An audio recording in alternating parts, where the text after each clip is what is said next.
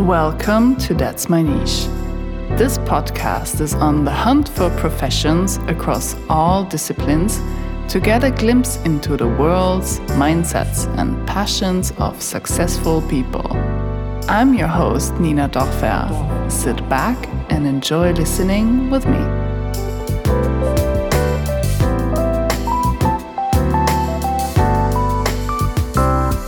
International, baby! Okay, let's dive in. So my first question to you, Axelle, is what is your profession and expertise? I'm an interior architect and a furniture designer. I think people know me most for my bold use of colors and joyful designs. I live in Antwerp and I'm inspired by modernist and postmodernist architecture. And I do think you can tell that in my designs. Did you always have the plan to go into interior design or furniture design, or did this come about during your studies? No, I knew from an early age that I wanted to be a furniture designer. So I started the education of interior architecture in Antwerp because I knew there was a part of furniture design in it. And I did like two educations. So I did interior architecture in Antwerp and then furniture design in Mechelen. Mm-hmm. And I think I visited like an open day in Mechelen when I was 15 or 16. Mm-hmm. So I did know from the start what I wanted to do and that I wanted to work in the interior and mainly in furniture design. Mm-hmm. So you knew quite early on. Yeah, indeed. And at the moment, I design furniture mainly. I know quite a lot about metal because my dad used to work with metal. But I just started with my boyfriend working carpenter's course. So we're both gonna be real furniture makers. So you just went for it. Axelle, you are Belgian. You did your degrees in Antwerp and now you work and teach in Antwerp. How would you describe Belgian design? And do you feel that the fashion scene influences the industrial and interior designers coming out of Antwerp?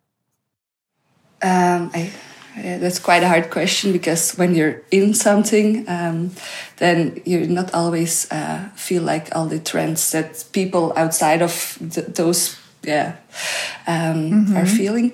But I do not feel like the fashion industry is part of what we do because interior and furniture design is a lot slower. I think in Belgium, the main designs are not like the screaming ones or the very, extravagant. But I do think we have a lot of good designers, and some of them are. I think Vincent van Dijk is one of the main architects. If you go to Italy, that's probably the name everybody knows. And it's very pure and very elegant, and I think that's mainly all the Belgian designers are looking for something subtle, elegant, and something that works everywhere, mainly. Yeah, that's a nice way to describe it. You're particularly well known for your bold use of color. What are some of your favorite colors and why?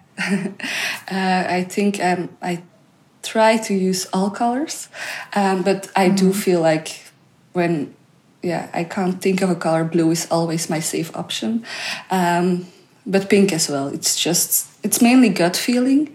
But when I started designing interiors and was looking for the right colors, it it was very hard for me to find the right color in Photoshop because it's on screen and it's way too bright always. So then together with the client, I started using the color palette of Corbusier. And I think that's where my colors start now. It's like 63 colors. I'm not sure, like just a limited amount of colors. And they all come from nature, so they feel natural and they are very harmonic to combine. And that's where I start with my color use, and then I adapt it from time to time. But it's mainly that's my starting point. Oh, that's so interesting. So you have your own color system? I use the one from Le Corbusier. But it's like the easiest way to start, I think.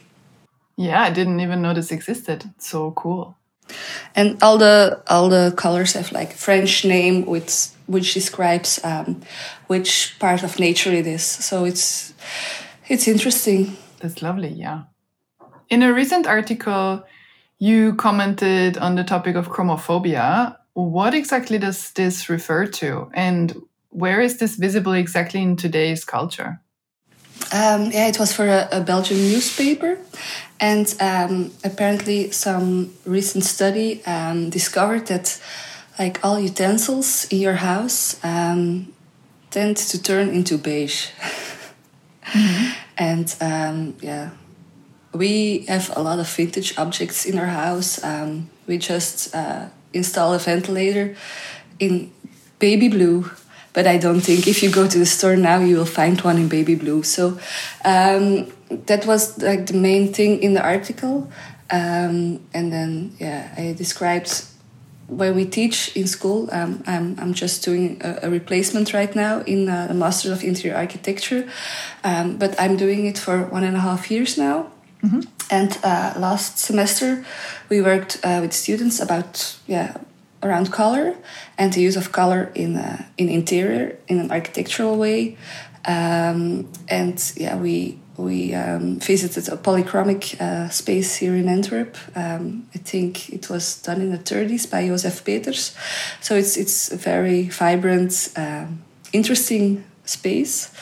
But you really need to visit it to experience it, because when you see a picture, it's totally different.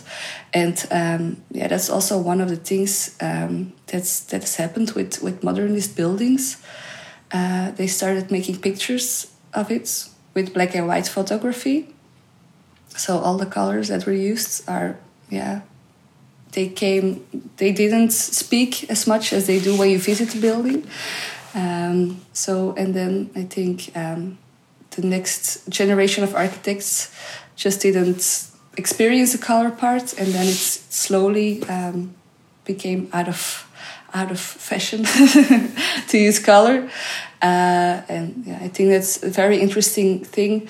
To go into history and find out why there's not so much color used anymore, If like Piet Mondriaan, if he painted a whole room, how did he use his colors and how did he think about the difference between a wall or a ceiling? For those guys, it were canvases. All the surfaces in the room were a canvas, and nowadays a lot of people just they take one wall to make an accent, but that's not really how it's done in an architectural way most of the times. So color can be very interesting to adapt rooms, to make it wider or smaller or anything you'd like. And I do think that's something to think about more often. Yeah, I guess it's also frightening to use color. So the go-to color is white. Yeah. But even for me, we live in our house for 3 years now. We're going to start to renovate, but I didn't apply any colors yet, because it really is overwhelming if you have like a blank canvas to start. But a lot of our utensils are in colors because it's giving me a very good feeling, and I think color is mainly emotional and personal. I think everybody just just do what they are happy with. You're working together with Dries van Otten, and you have been collaborating for a number of years. How do you shape, influence, or complete each other's styles? Or does each of you have a particular field of expertise that each of you focuses on? Well, I started working with Dries like more than 5 years ago. We hadn't met in person, so I just sent my resume and applied for a non-existing job. And then I think only half a year later he replied.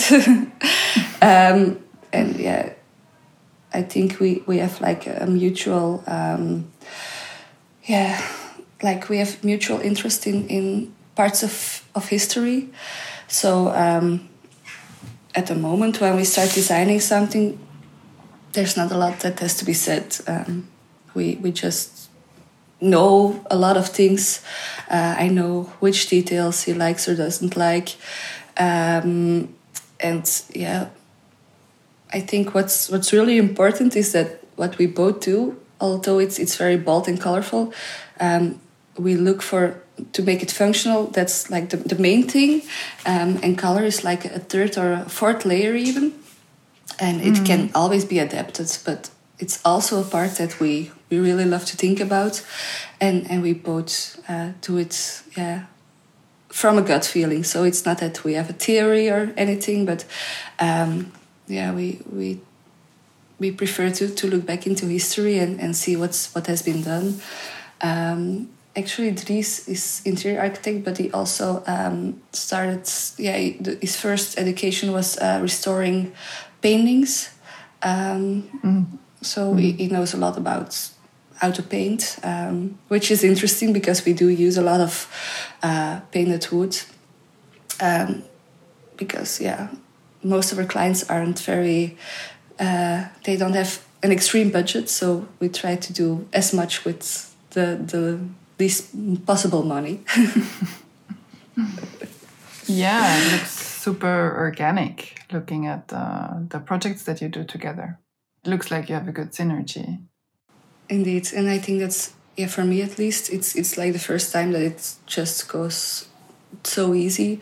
I've worked together with a lot of people since I'm a freelancer, but also because we work together for such a long time, it's just it works for both of us. And a lot of people ask me if I don't want to start completely on my own, because I do have a lot of small projects that I can handle besides working for Dries. And I just do that because I like it a lot and I want to have more experience in what I do. At Dries, I mainly design and work behind the desk. And he is in touch with clients and he visits houses first before I come in. So my own projects are more about getting expertise also with clients and from start to finish.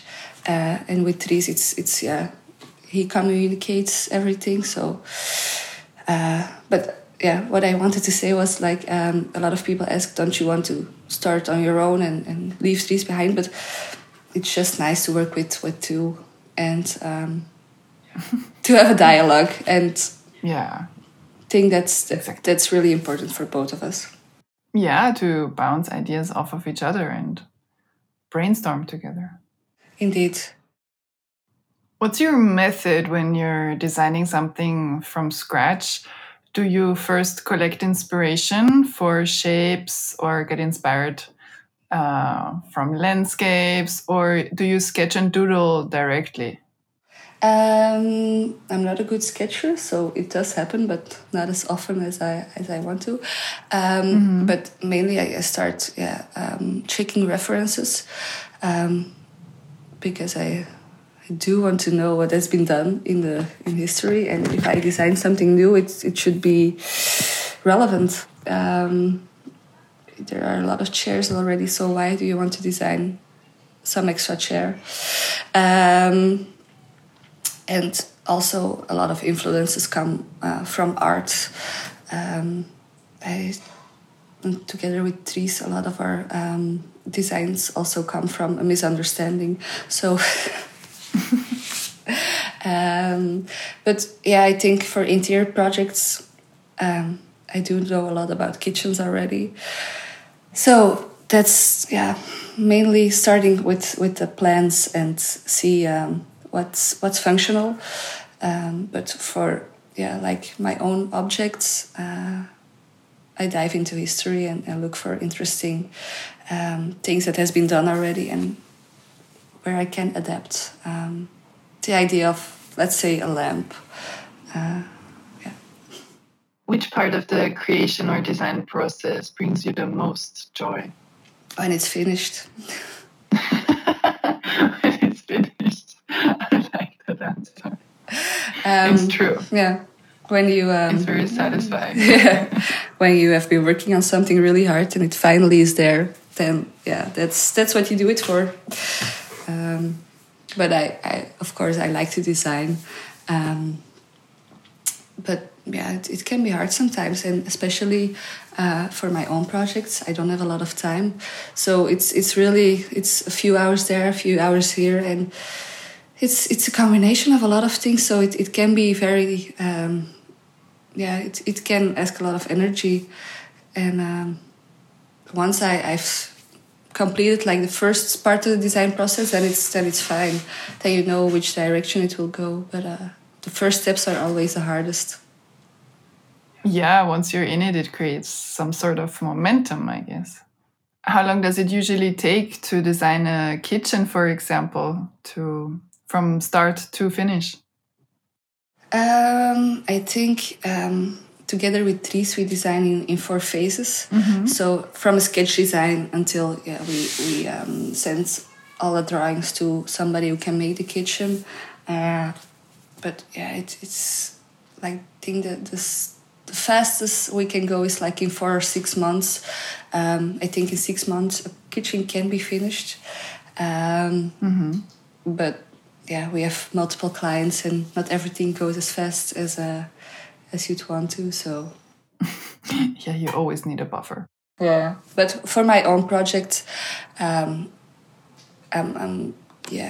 just trying to be a bit more realistic, and I do know that I can't finish each phase of a design in a month. So I only take tasks that are not so time forced and.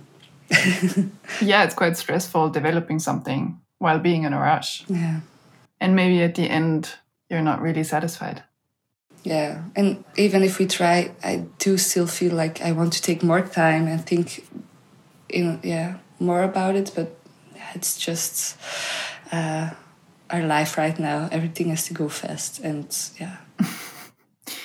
how do you feel about everything going so fast?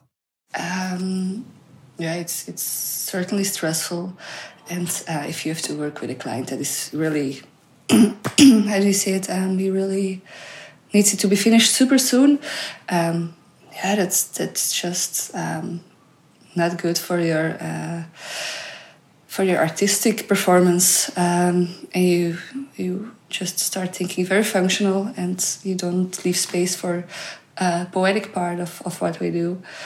And maybe that's also why I still design like the freestanding furniture pieces and objects.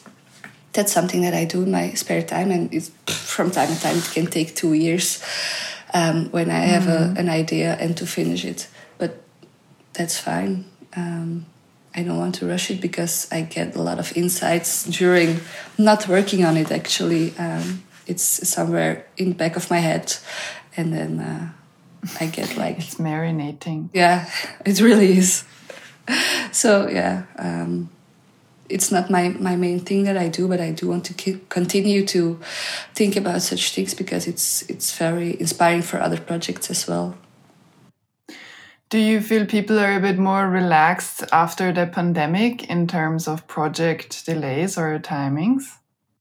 In a certain way, yes, but we do feel now that everybody's in a rush since a very short period. So we've been waiting for such a long time, all of us. Mm-hmm. And now real life is getting back back on the rails, and I think nobody's eager to wait. Yeah, it feels like people want to make up for lost time. Yeah, and also in our spare time, there's so much going on, so you have to I don't know, go between concerts and happenings and everything, and then your work and everything is just, it's in a rush right now, and it's also super hot in summer, so it's a lot. Yeah, that's intense. At the moment, you're working on a residential project together with graphic and textile designer Charlotte Thomas. How do you collaborate together coming from two different fields? And maybe you can tell us a little bit more about the project. Yeah. So I didn't really know Charlotte, but I bought a sweater from her, and I really liked her work. And yeah, it's good to work together with somebody to make make the process go faster, and to have a dialogue. So we live in quite a small house, and I feel like I'm not designing big things anymore because it just doesn't fit. And then, I do like to think about projects that are a bit out of use or a bit, not as mainly, how do you say it? It's not like chair. Everybody needs it, but things that are a bit more specific. And so I thought, maybe a beanbag is like a furniture piece that doesn't take a permanent spot in your house. You just throw it somewhere, and then it's there, and then you take it downstairs, and it's usable in different ways. And I asked Charlotte if she wanted to collaborate, and I said, it's not like this is a thing I want to do, but I've been thinking about a beanbag for quite a while already. And so we just, I do think that we started organically and started to think about a seating object that isn't fixed or something like that. And we both made a few designs. I think Charlotte, because she's a textile designer and graphic designer, she mainly focused on shape. Me as well, of course, but I don't feel that I'm as good in graphic things as she is. And we made a lot of maquettes and models and things like that.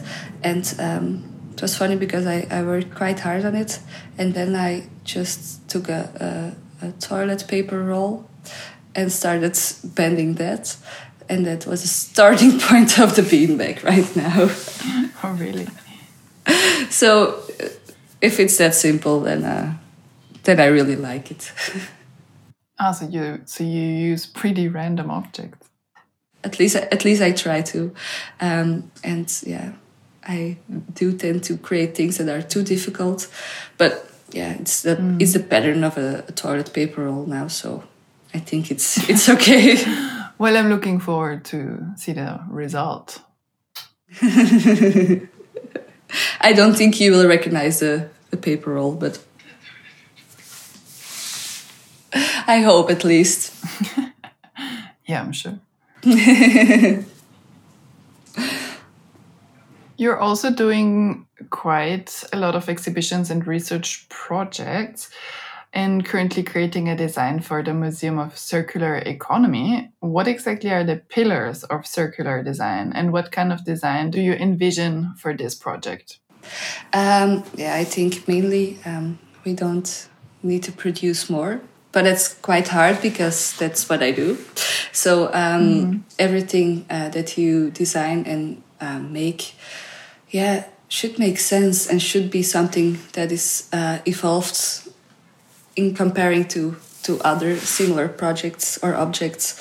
I'm not fond to just make a lot of new pieces just for the fun of it. And also I try to use materials that are can be recycled in a easy way. So I'm trying not to make complex things anymore.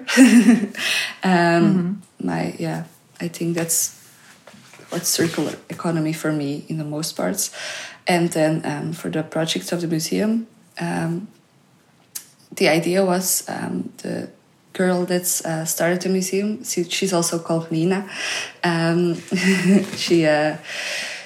She reached out to certain firms that are busy with recycling their own products or recycling in general.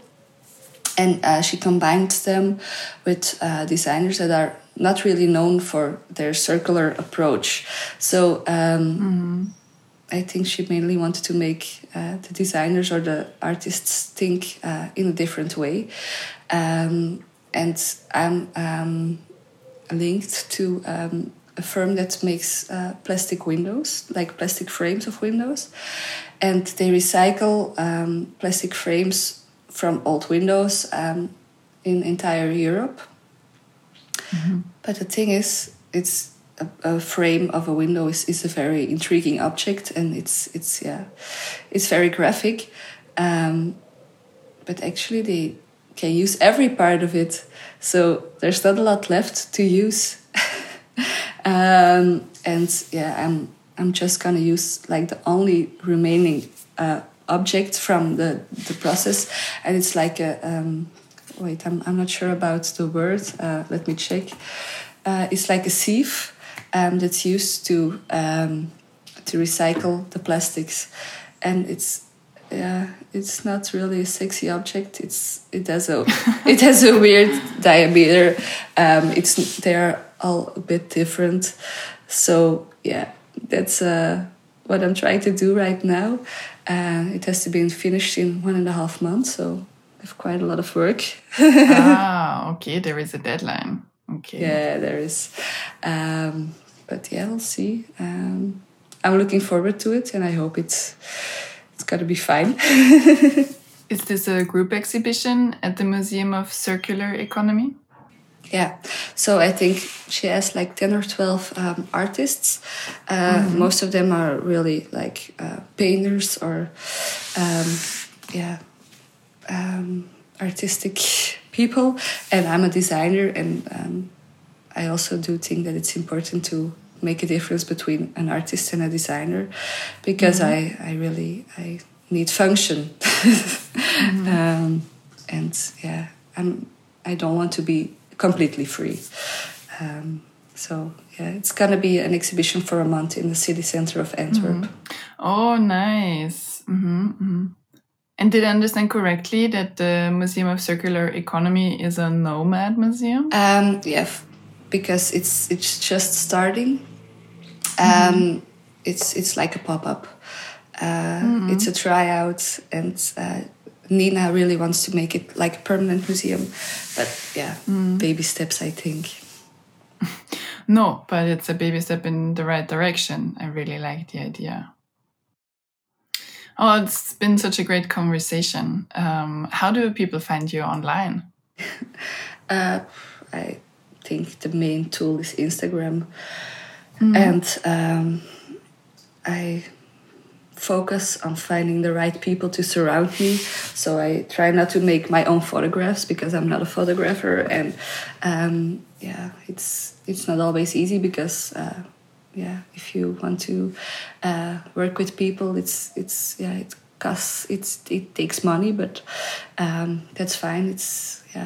I really think that the pictures are my main thing that interests people, and that's where it starts most of the time.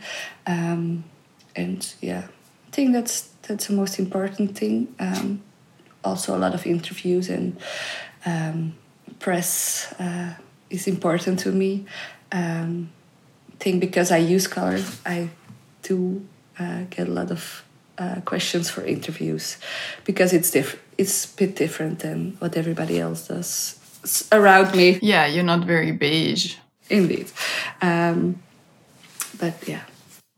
Well, thank you so much for coming on. It's been great to get to know you and your work a little bit better.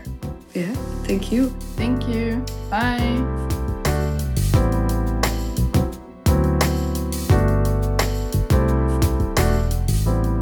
I hope you enjoyed our episode today. Stay tuned and I'll catch you next time with another episode of That's My Niche.